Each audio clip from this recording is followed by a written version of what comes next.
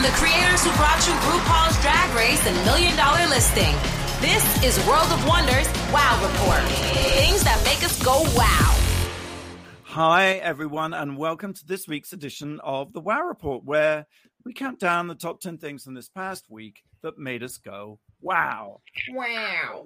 I'm Fenton Bailey, co-founder of World of Wonder, joined as ever by editor-in-chief of the Wow Report, James St. James. Darling. And very excited to welcome Alec Mappa, sitting in for Tom Campbell this week. Hello, America. It's all for you, Damien. It's always so wonderful to see your smiling face, my dear. Likewise. Yay. I'm glad we were able to clear up all our technical issues. Well, I was being a bit of a diva. I'm sorry. I've wasted all of our time. What is, Before I start my tantrum again. I was in Target the other day looking at toys and things, and there's a board game called You're on Mute. Because a year and a half into the pandemic and remote living, You're on Mute is now actually a board game for all the family. You're on mute. So how do you play You're on Mute? You know what? I don't know, because I thought I am not going to buy that piece of trash. I think we need to do it and play it on the air one time. I will have the whole episode. You're on mute. Yes, I will go buy the board game, and that's what we'll do. We'll just play You're on Mute. Yeah, my pandemic game would be I'm wearing no pants. I can't wait for the big reveal. Mine is I haven't deodorized in 3 days. Let's get into the countdown. Number 10. Alec, it's all about you. Tell us what's going on. Number 10. I have a movie that I made before the pandemic in Atlanta that has an all-star cast and is now streaming on Amazon called Queen Bees. And get this cast. It stars Ellen Burstyn. Oh. Anne Margaret. Oh. Jane Curtin. Woo! Loretta Devine. Oh, my God. James Caan. Christopher Lloyd. French Stewart and me. I love French Stewart. What a cast! Yeah, and Ellen Burstyn is just absolutely wonderful. It's a love story that takes place in a senior care facility. I play Ellen Burstyn's masseuse and confidant,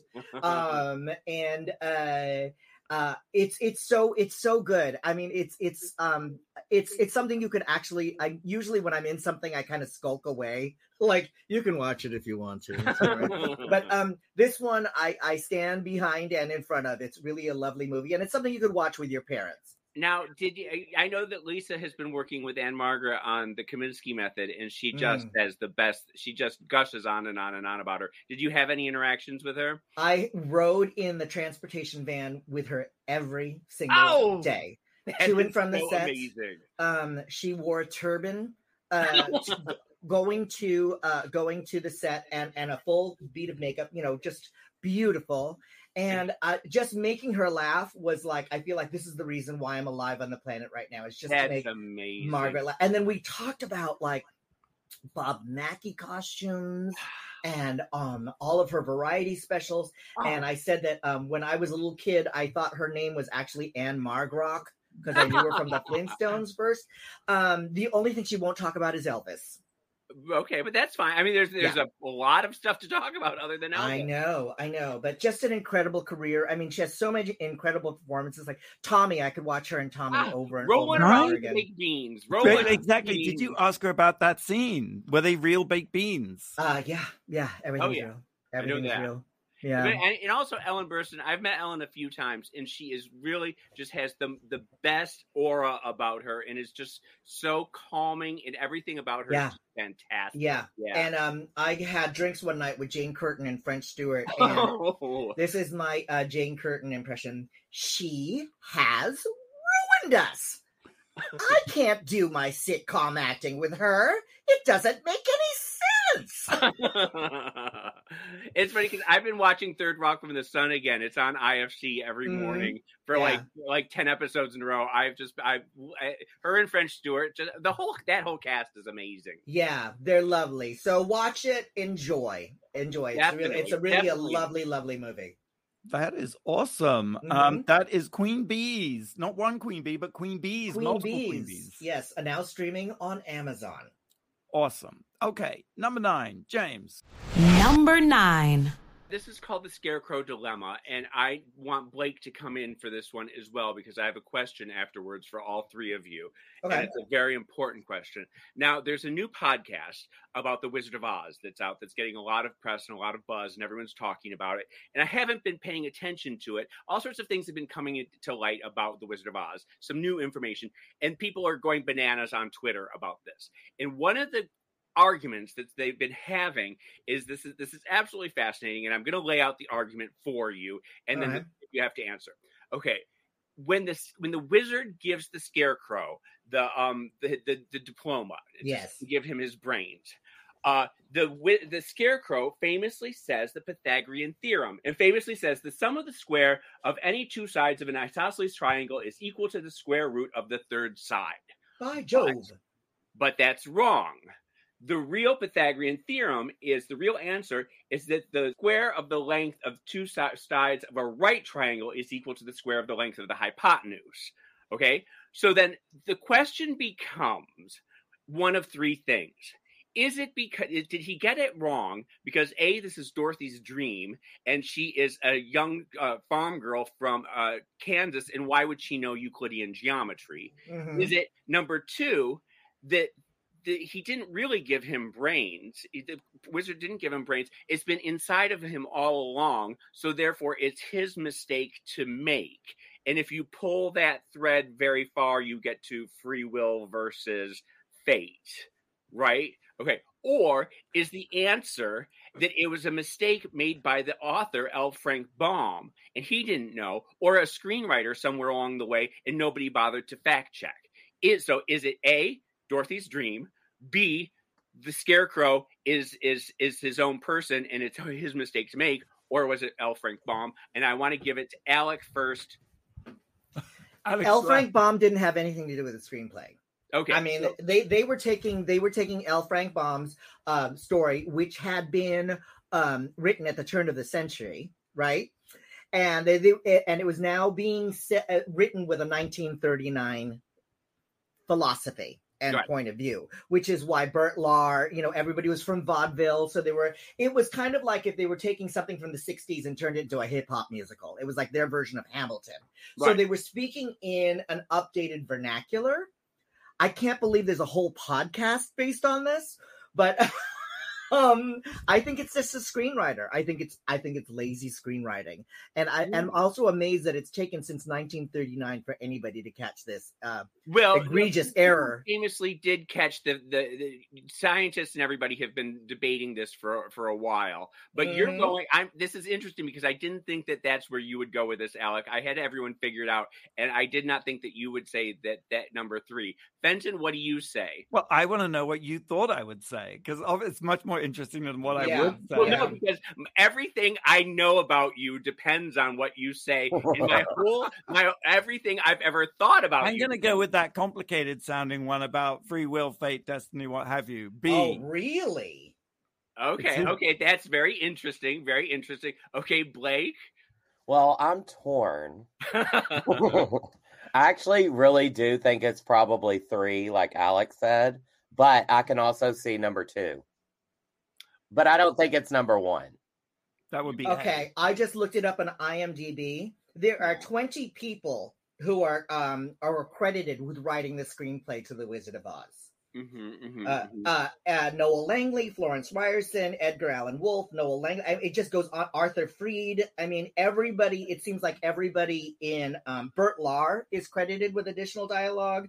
Jack Haley played the Tin Man. Someone would know the Pythagorean theory, even though when you just explained it, James, or I didn't recognize either of those. Well, that's because I was stuttering, and if I said it properly, because I don't know the Pythagorean theory off the top of my head either. Or it could also be that was the best take that Ray Bolger had.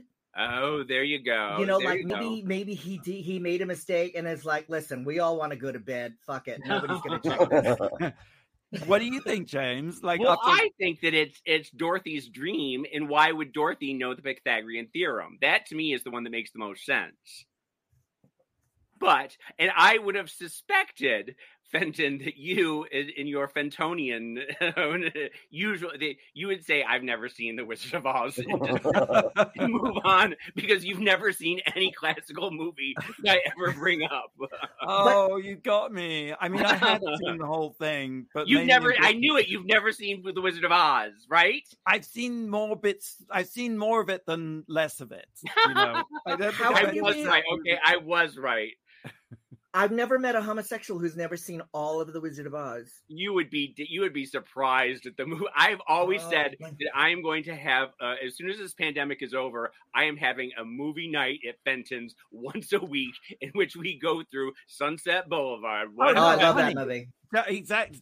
Did you say Sunset Boulevard? Because we can cancel the rest of the show and just talk about Sunset Boulevard. Oh, okay. That is the movie. There have been, like, suddenly last summer, I imagine you have probably. I love that. I love that movie. Got my game card. I've seen that. Okay, come on. Have at me. What else? Listen, I will come up with a list, and it will be you and Nolan and Blake and Alec and I. And Tom can come over, and Tom and I will switch back and forth. Well, perfect. Tom, Alec, and I will be the ones. Perfect. Okay. Anyway, okay. All right. Let's move along. More to be revealed, I guess, because that is the endless text that just keeps on giving. Wizard of Oz. Number 8. Number 8. I was going to talk about The Green Knight because I thought this was a movie from A24. It's the pre-Arthurian roundtable story, and I bought a ticket to see it virtually. It streamed this week virtually. 20 minutes in. Hold on, it stars Dev Patel, who is one of the handsomest man in Hollywood. 20 minutes in, I just lost the will to live, and really? James, we'll just have to add it to a movie night screening. We'll just have to get together. Wait a minute, are you an Arthurian person? I mean, do you like all of that? I am, but I'm sorry, my movies just need to move a bit quicker and have a little bit more action. Like, for example, Shang-Chi and the Legend of the Ten Rings. Tell me everything about it. Was it great? Oh my God. James knows and is a little bit tired of hearing about the Marvel Cinematic Universe and my admiration for it, which is boundless and bottomless. The last movie we talked about here, I think, was Black Widow, which I adored and thought was Marvel's best movie yet. Haven't seen it. Apart from Thor Ragnarok, which is the number one of all time. Right. This movie is amazing. It is incredible.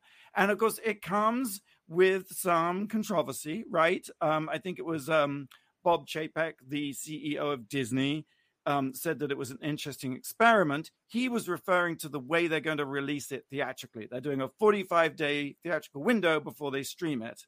Which is what Scarlett Johansson wanted, which is why she's suing Disney.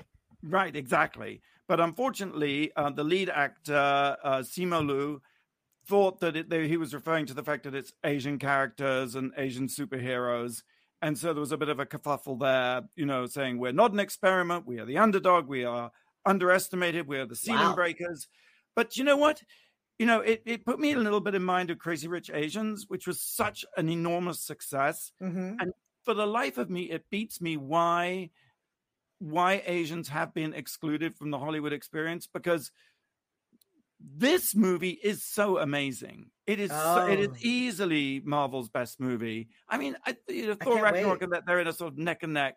And interestingly, it's one of the lesser well-known of the characters of their I've never heard of her. Of their worlds. Yeah. It was created in the mid-70s, funnily enough, at the height of the Kung Fu craze. Bruce Lee. Created by two white writers. Mm-hmm.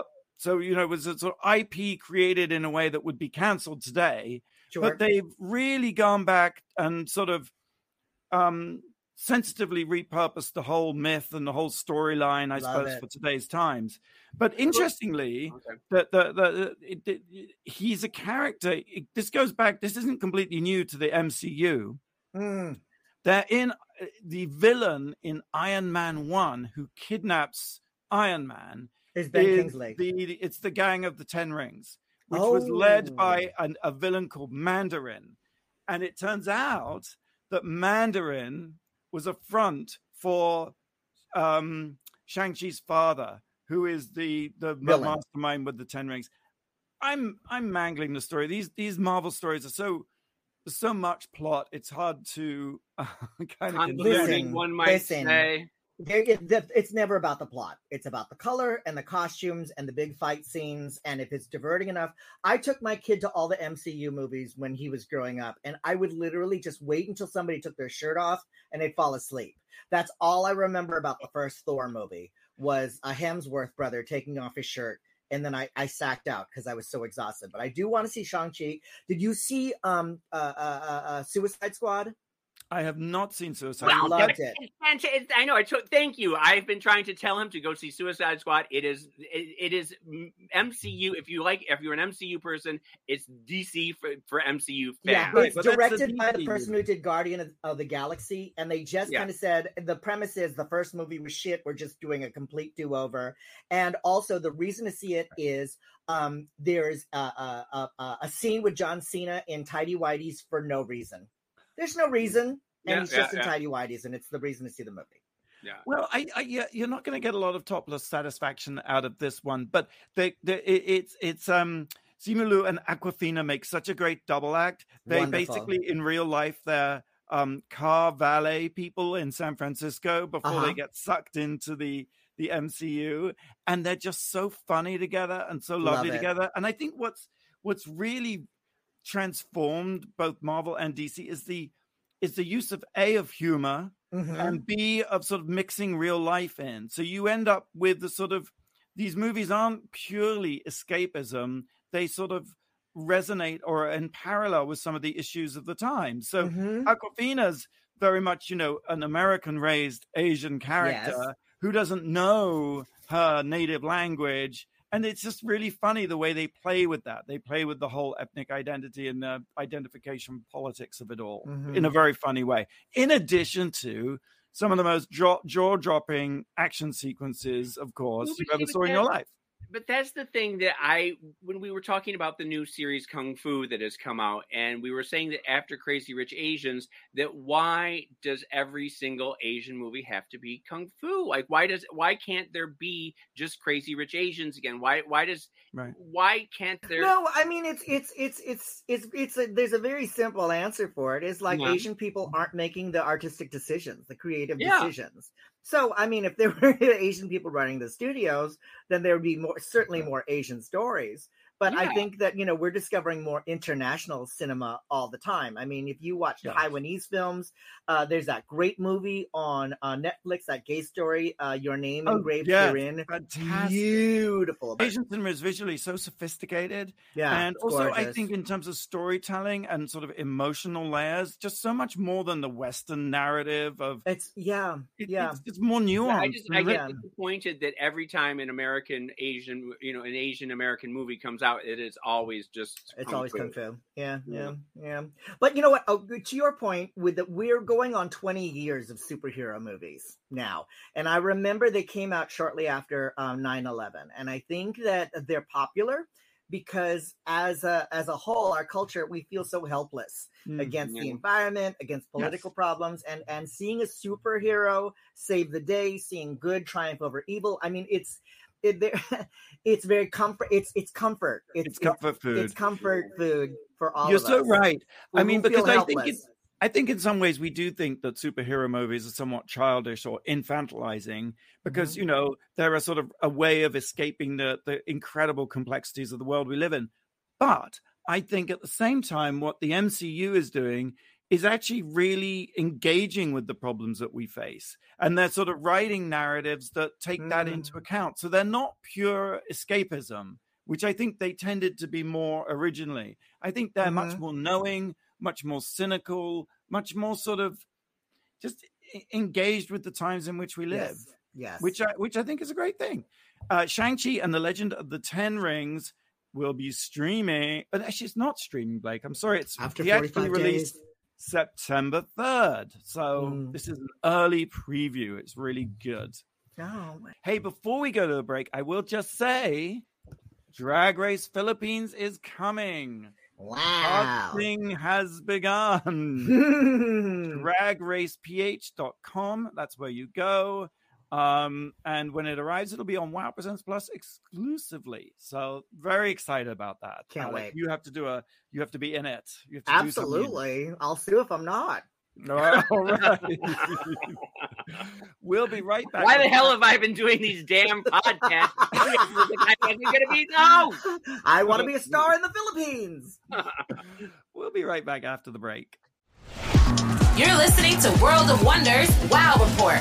Things that make us go wow. And welcome back to the Wow Report. I'm Fenton here with James St. James and Alec. Hi. Hi. Always great to be here. Good to see you. All right, we're counting down the top 10 things that made us go wow this week. Number 7, Alec. Number 7. Oh, Mayor of Easttown. Did you watch it? Yes. Okay, see, I resisted it forever because it just looked so dreary. I was like, ugh. And then Kate Winslet comes on, British Kate Winslet, and she does that weird Philly accent that's kind of like this, like it's almost like Baltimore, like a little bit like she says like cold, like all her O's are really strange, like. And then Jean Smart comes on.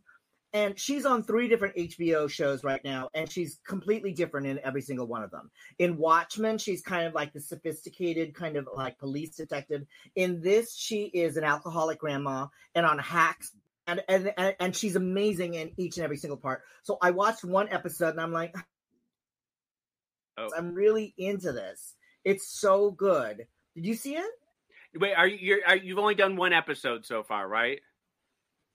No, I watched the whole thing. I watched. Oh, you did? I couldn't wait to get through the entire thing. Yeah. I know what happens. I'm not going to do any spoilers. It's a murder mystery in some kind of crappy little steel town where the industry's gone and what's left are kind of down and out East Coast type Pennsylvania people. Absolutely. We watched it and loved it. And we talked about it a few times because we started off with Mare, and then it was all about Jean Smart in Mare. And then, of course, Hacks came along, and it's just, this is the home of Jean Smart Fan Appreciation Society. Yes. Like everything she does. It's funny, a Jean Smart Renaissance. Yes. Yeah, well, it was the Jean Smart Renaissance, and now we're having a Jennifer Coolidge Renaissance. So it is like everyone is getting their due finally after all these years. And it's it's wonderful to watch, because I've been on a White Lotus kick. I don't know if you guys do White Lotus. I'm not through the whole thing yet. I heard that you haven't gotten to the pooping scene. You haven't gotten to the pooping scene yet. No, I haven't gotten to the pooping scene. But you had me at pooping scene. Anything to do with poop, I'm right there. Jennifer Coolidge in Swan Song gives a lovely, lovely performance. She's wonderful in it. Is it outrageous to say that Jean Smart and Jennifer Coolidge are both very camp actors? Like, and I mean that in the finest terms.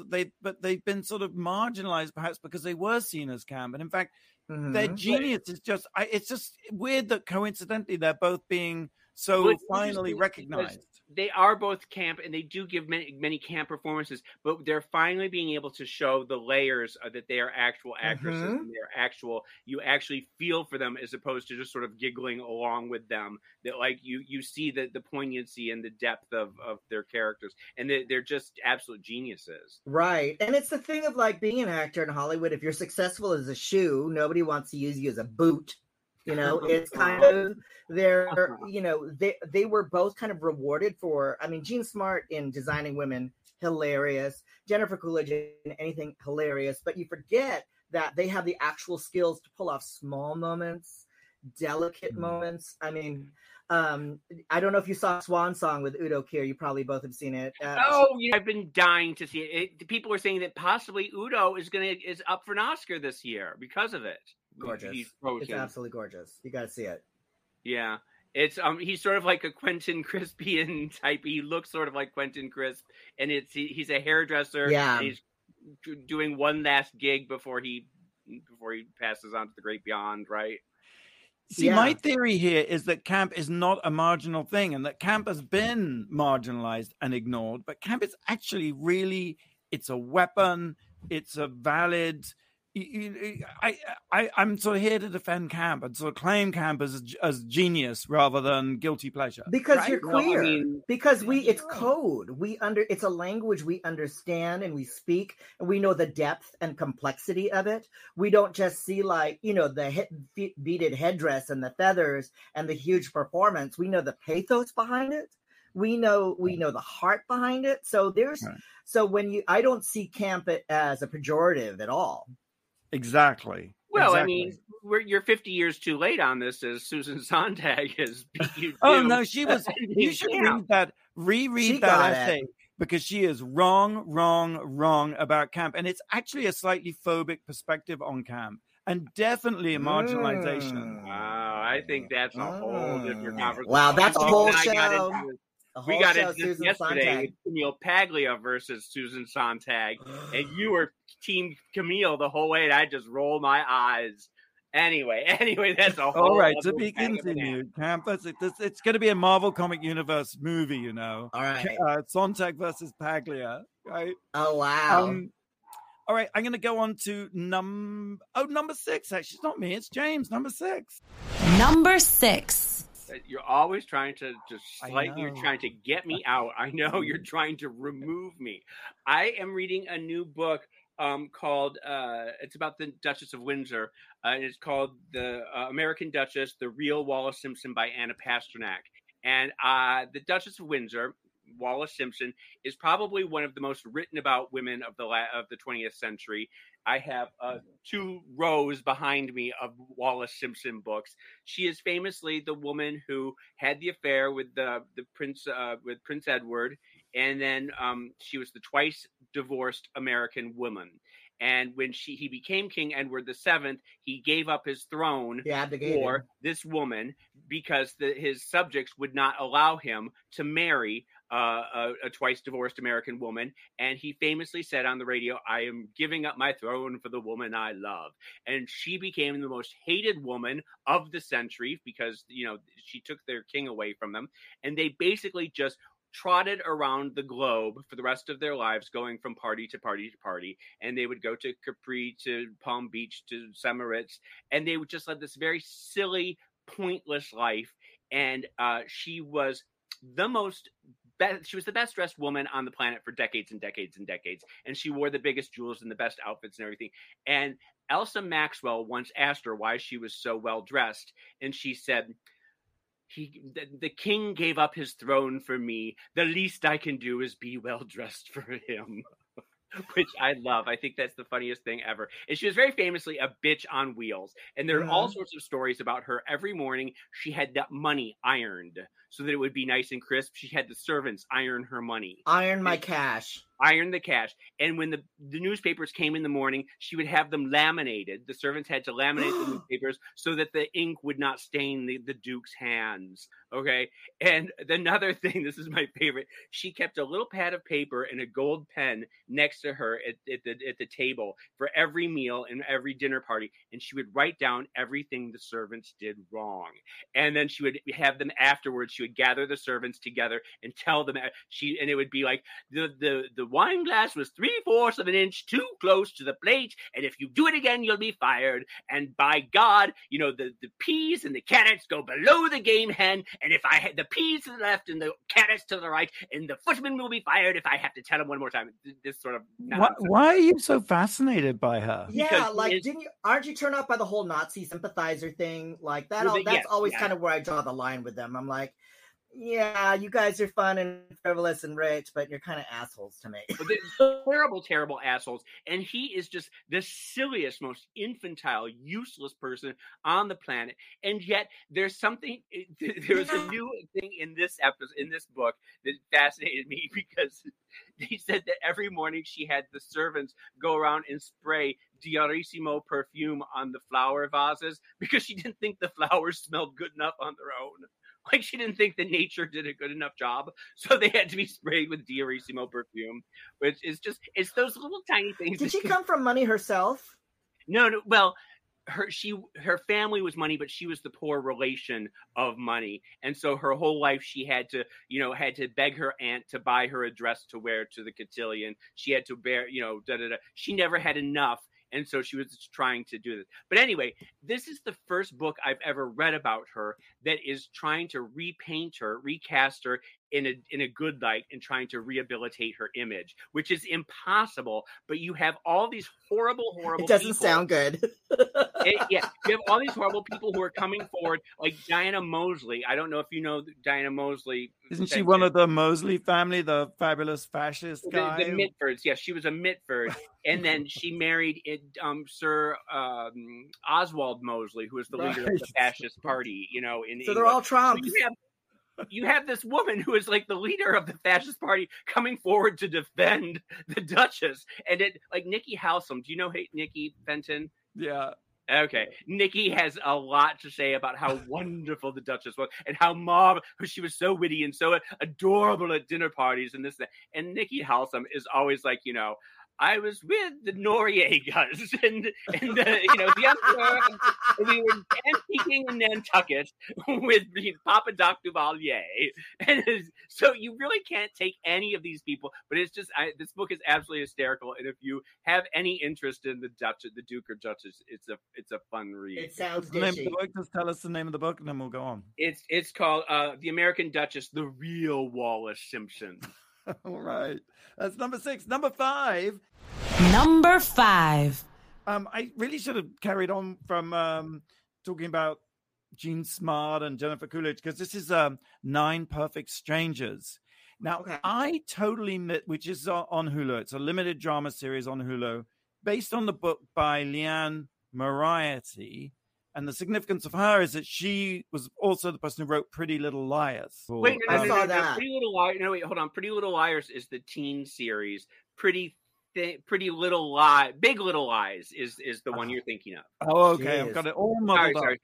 As usual. I got it all completely confused. But anyway, so it's Nicole Kidman, and it's really kind of interesting. It's the plot premise is 9 perfect strangers are going to a sort of get well transformational new agey retreat that is run by a mad Russian woman called Masha, which is played by Nicole Kidman. And, Nicole Kidman, everyone's been laughing and joking about the fact that she can't move her face anymore. And, so the acting gets done by the long coats she's wearing or other things. But her look in it's so great. They've done her eyebrows. It's sort of diagonal. It's not a unibrow, but they sort of almost meet. And they've given her slightly buck teeth. So when she smiles, and she looks like a madwoman. And she's got this Russian accent and long, stringy blonde hair. And it's kind of genius. She's trick-or-treating. It sounds like she's trick-or-treating. She really like, is. Ding dong, Nicole, who are you? I'm a Russian and lady. obligingly, exactly. And obligingly, Nicole has been playing this part for 5 months. She was method acting her ass off and wouldn't even say hello to her kids. She was Masha, 24 hours a day, 7 days a week. And she ate cold fish for every single meal. Everyone completely crazy. So anyway, he and Jared Leto are the great method actors of our day. And it's just, so there's these 9 people at Nicole Kidman's weird new agey retreat, and needless to say, it's gothic and it's horror and it's going to go all sorts of places, and it's a great premise. Years ago, we actually developed a reality series around a group therapy called Core Energetics, and it was very much like this, that they would take all the applicants and they would cast them and create a perfect mix of characters and then put them together in this 10-day 2-week retreat where all your secrets get told and people freak out and have breakdowns. Ooh. So it's a great I'm really in it. There's 3 episodes up right now, and I've watched 2 of them. Well, I looked at the cast. The cast is really exciting. I was going to say Melissa McCarthy is one of my favorite actresses on the planet. Is she fun? She's anytime she appears, it's hilarious. Oh, good. She's an authoress of novels who's just been dropped by her agent literally as she arrived at the Tranquillum, which is the name of the retreat. I love it. Who else is in it? We have Michael Shannon, who I love. Yeah. Luke Evans. I love Luke Evans. No, I hate Luke Evans. I'm sorry. Samara Weaving. And Manny Jacinto, who was the Filipino kid from The Good Place. Oh, she's so good. She's so good. Gorgeous. Regina Hall, who I loved in Girls Trip, and Bobby Cannavale. I love Bobby Cannavale. Isabel Cornish. Married to a good friend of mine. Bobby Cannavale? Yeah, Jenny Lumet. He was married to Jenny. You remember Jenny? Yeah. Alec. He's so hot. All right, that's 9 Perfect Strangers. 9 Perfect Strangers. I like the sound of that. Time to take another break. Just before we go, I got to tell you, Drag Tot Season 2 is on Wow Presents Plus worldwide. Your favorite RuPaul's Drag Race queens, Bianca Del Rio, Valentina, Latrice Royale, Monet Exchange, Heidi and Closet Jimbo, and more. So get Wow Presents Plus at wowpresentsplus.com. You're listening to World of Wonders Wow Report. Things that make us go wow. Welcome back to the Wow Report. I'm Fenton, joined by James St. James, and sitting in for Tom Campbell, Alec Mapa. Hi, everybody. Hi. Alec, share with us your number 4. Number 4. My number 4 is okay. So one of these, I just started watching a show on the Netflix, brand new Cherry Flavor.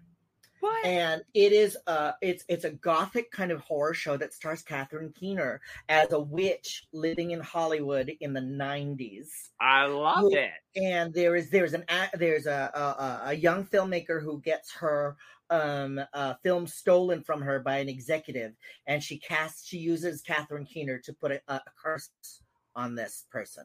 So it's all really witchy and everything, and Catherine Keener is just great in it. I really like that show.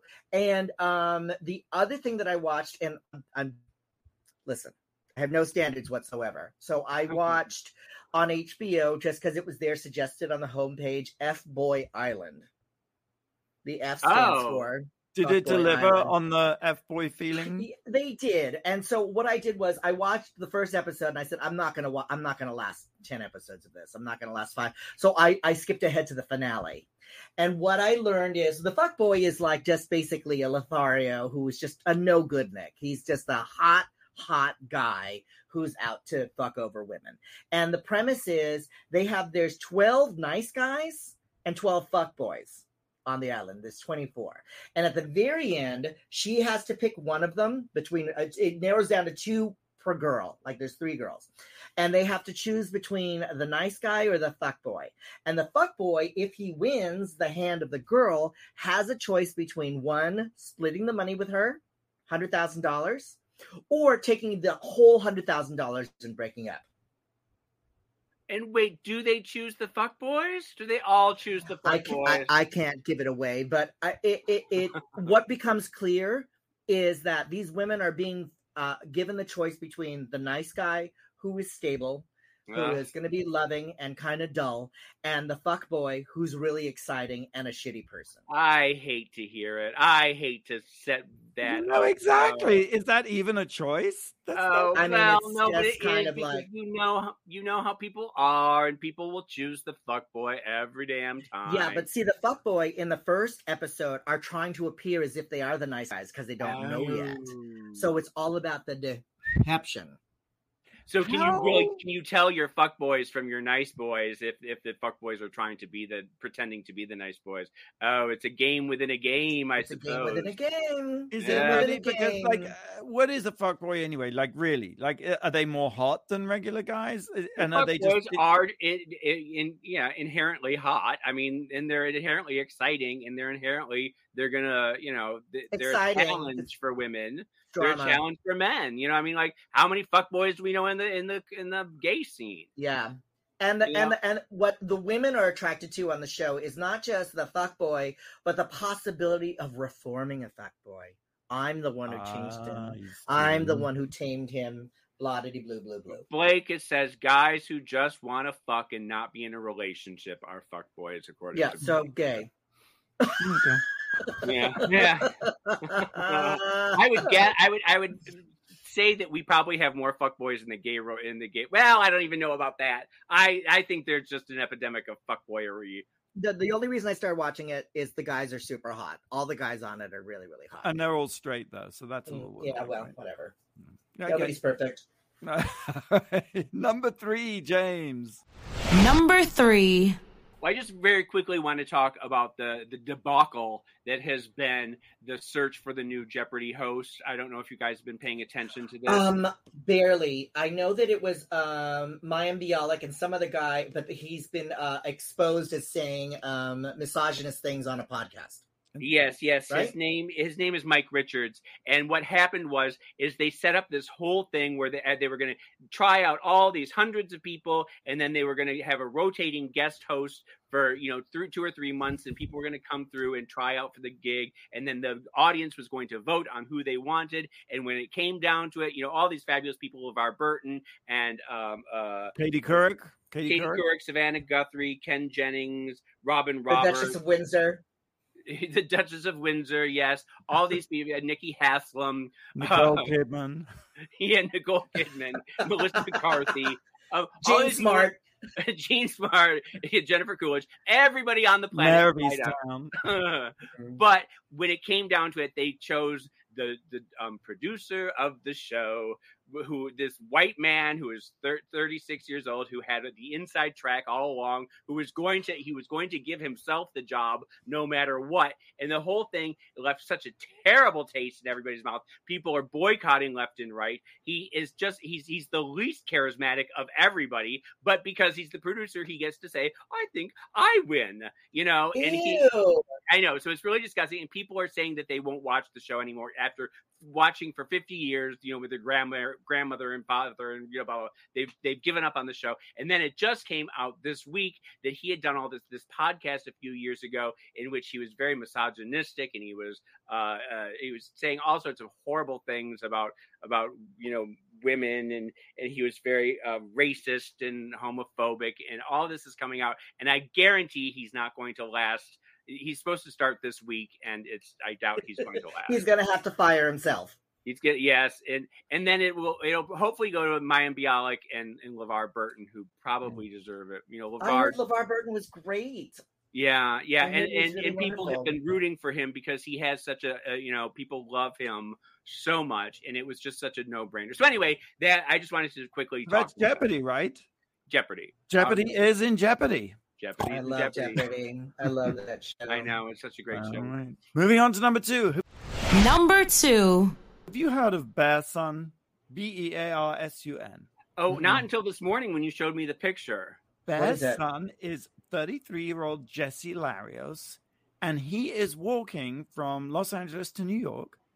He's raising money for cancer, mental health, autism, the environment, disabled community.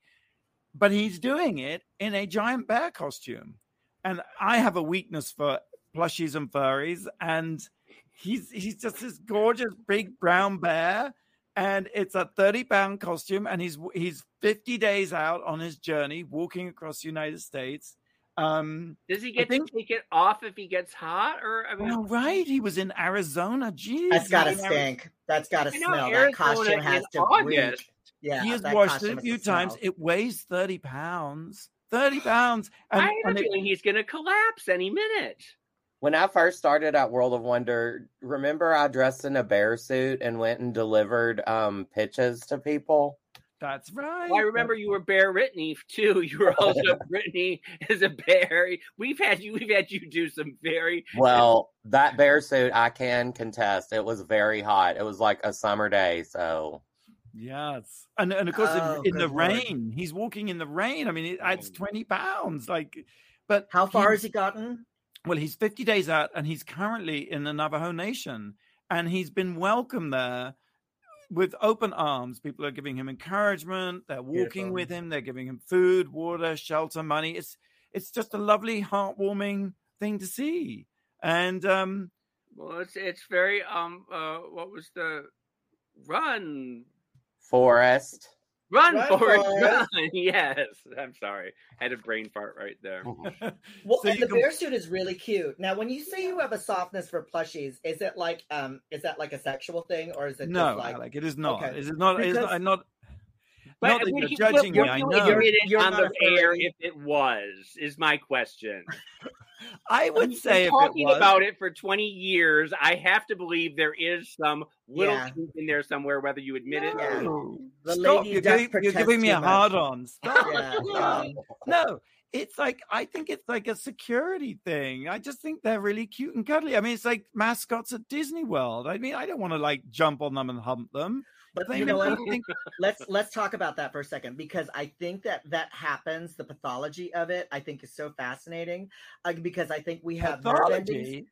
We have nerve endings all over our body, and I can imagine like a little kid rubbing up against a stuffed toy, and then that somehow being eroticized in your brain and seeking that out later. Alec, for crying out loud, lowering the tone here. Like, look, okay, weighted blankets are a thing, right? When you, if you had a weighted blanket, if you get off on your weighted blanket, that is it for me. I am hanging up. Fenton, just admit it. You're a furry. It turns you on. You are as God made you. There's no shame or there's nothing wrong with it. These mascots, with these Disney characters, it's like these are who we turn to in complicated, difficult times. It's like I turn to my therapist and medication.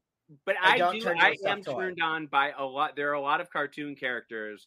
You know, I've told you that Fred from Scooby-Doo was my first boyfriend, and you know, Aquaman. What? Aquaman. Aquaman was definitely Tarzan. So, I mean, I understand weird, erotic little quirks. Snagglepuss. But I'm not going to give you weighted blankets. You are not allowed to be turned on. Tarzan is a muscly man in a loincloth swinging from the trees. It's different to a big, lovely bear character that you go. You know what? Yeah. I love weird. I mean, I'm weirder than both of you because my first TV crushes were on Lurch and I Herman can Munster. See that. Herman Munster. Who was the second one? Herman Munster, because he was a big gay guy. He was so funny, he had that great laugh, and I just thought Fred Gwynn was so a kid. Well, I imagine if you get both Lurch and Herman naked, you're gonna there's a lot to swing on. That's a good time. That's a good time. Yeah. The places we go. Yeah. Let me just say, as we go to break, that RuPaul and BBC Three have revealed the next set of fabulous drag queens for Series 3 of Drag Race UK, which is coming this September. Very soon now. So excited. Yeah, 12 new queens. Head over to the WOW Report. You can see them all. All right, so we're going to take one last break. And when we come back, we'll reveal the number one thing this week that made us go, wow. You're listening to World of Wonders WOW Report. Things that make us go wow. Hey, welcome back to the WOW Report. It's Fenton here with our very special guest, Alec Mapa. Yay! I was so glad I was here for your outing as a furry. I think it's a historic moment. I said I wasn't going to cry, but it's very moving. We've always suspected, so it's causing not trouble. An outing. It's okay. Causing trouble, stirring it all up is James St. James, who's trying to describe me as a furry sexual. It's not true. And Blake. So what is the number one thing this week? Number one. It is a new podcast, Alec, called Night Fever. New York nightlife legends of the 70s, 80s, 90s, and beyond that I am doing with Randy and Fenton. We have done our first 10 episodes. We're in the middle of editing them furiously as we go. I'm just very quickly, I'm going to name off our guests. The first guest is Diane Brill, forever queen. Fantastic, yeah. The second is Michael Musto, because of course you got to have Michael Musto. Yeah. Lisa Edelstein, who was my longtime cohort.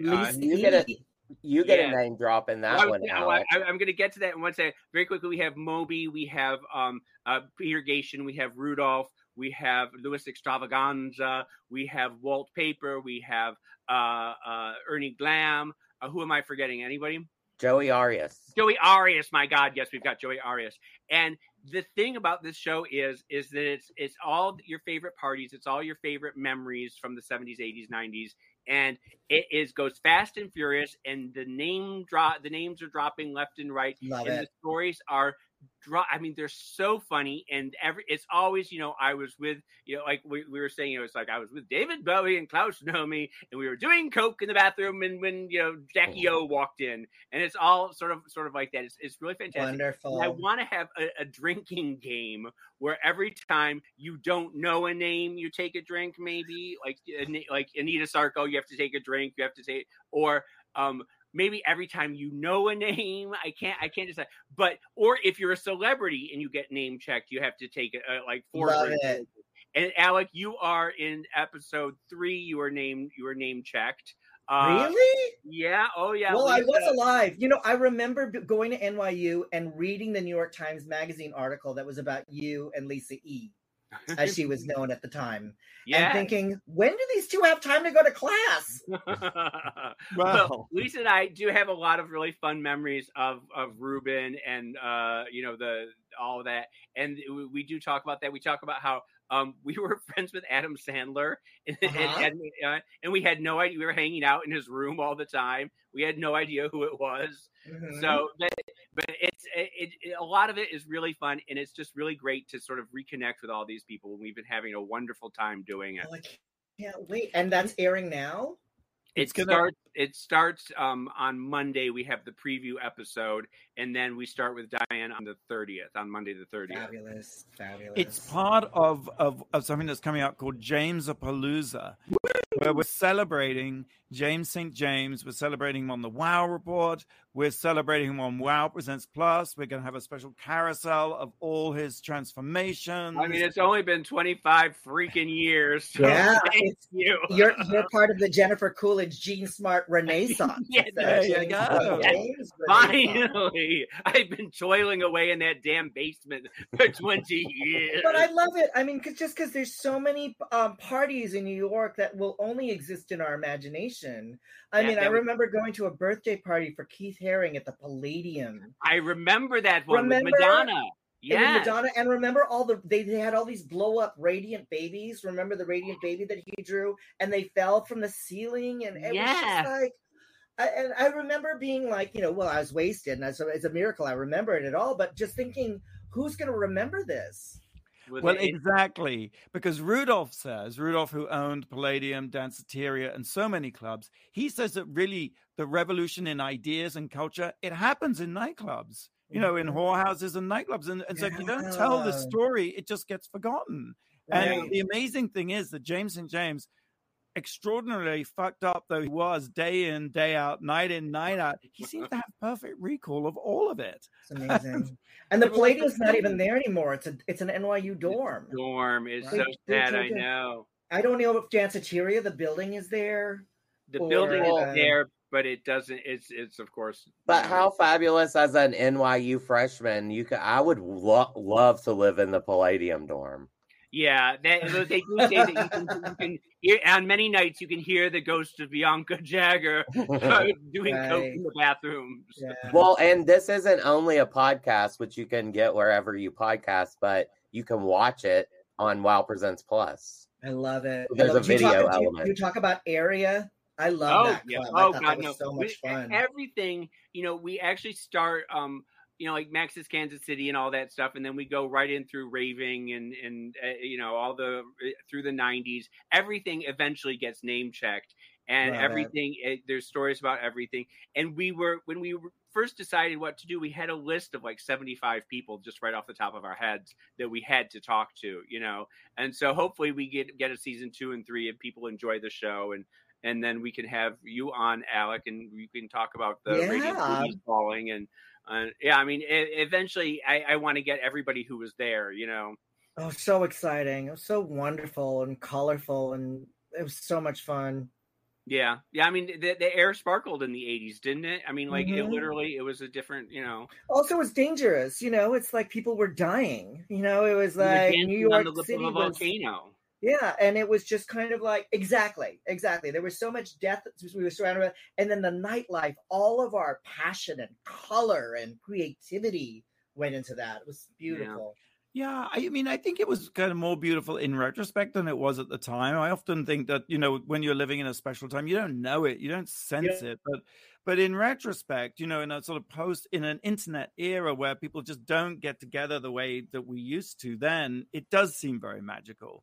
I don't know, but I do remember, I talk about the Williamsburg Bridge Party, and I remember saying at the time, looking, I was probably on ecstasy and hugging, the person next to me, saying, "It's never going to get better than this. This is the absolute pinnacle of my life." But of course, that was the ecstasy talking. But looking back, it really was one of the greatest times of my life. Well, James, 30 years from now, you'll look back on this moment today and be like, it was so magical. It was so magical. Speaking on Zoom. Remember Blake. Remember how wonderful Blake was after he's been dead and gone for 20 years. And remember playing You're on Mute.